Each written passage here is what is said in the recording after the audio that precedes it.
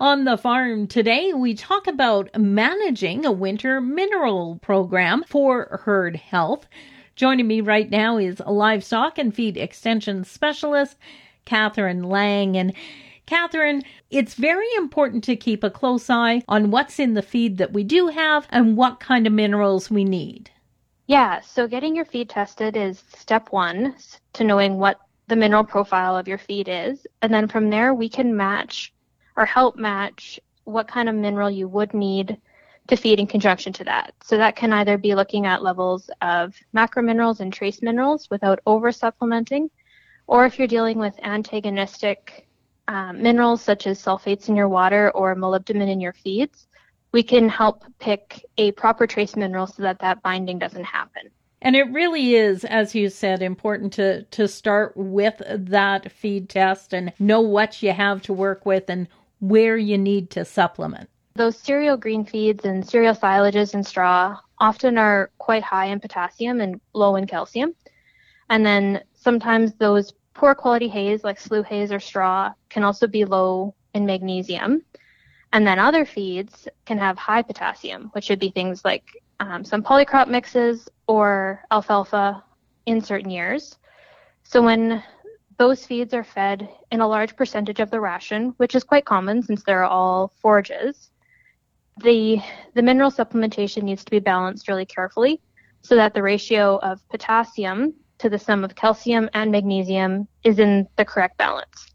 And if that balance isn't achieved, then we can get a metabolic condition known as winter tetany. Talk to us a little bit more about winter tetany. What is it? What kind of an impact does it have? So winter tetany is basically just the balance of the different minerals, so potassium, calcium, and magnesium, not being correct. And it quite often happens in late pregnancy and after calving when those nutrient requirements of the cow are at that all-time high. It usually is more susceptible in older cows than in younger animals since they store minerals differently. Symptoms of winter tetany include those animals acting nervous, having a depressed appetite, acting kind of stiff in their legs, and staggering. And then in some of those more serious cases, you end up with downer cows with convulsions or sometimes paralysis. So how do we go about preventing this? Or if we start to see symptoms, what should we be doing? So it's very simple to prevent. Just get your feed tested, and then based on those results, we can make sure that we're supplementing the right amount of those calcium, magnesium, and potassium. So maybe it's something simple like adding a little bit of magnesium oxide or limestone into their ration, just to make sure that that balance of potassium to the sum of calcium and magnesium should be less than 2.2. It doesn't often take much, just a couple extra ounces to get those levels correct, and then the problem is avoided completely. And of course, as you mentioned, it's really important to get everything right, especially for a lot of cows right now that are in that last trimester.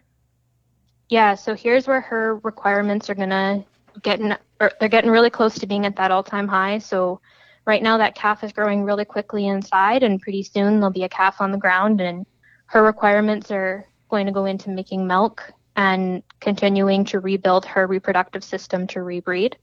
So getting your mineral program figured out now will allow her to catch up and cycle within that appropriate time rather than that being dragged out until her reproductive system has repaired itself.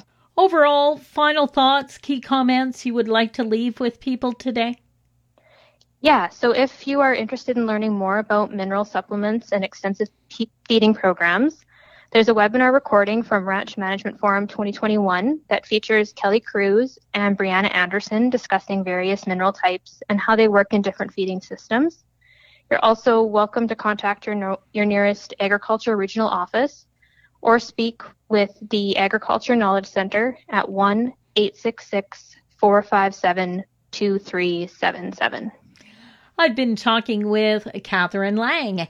Catherine is a livestock and feed extension specialist with the Ministry of Agriculture.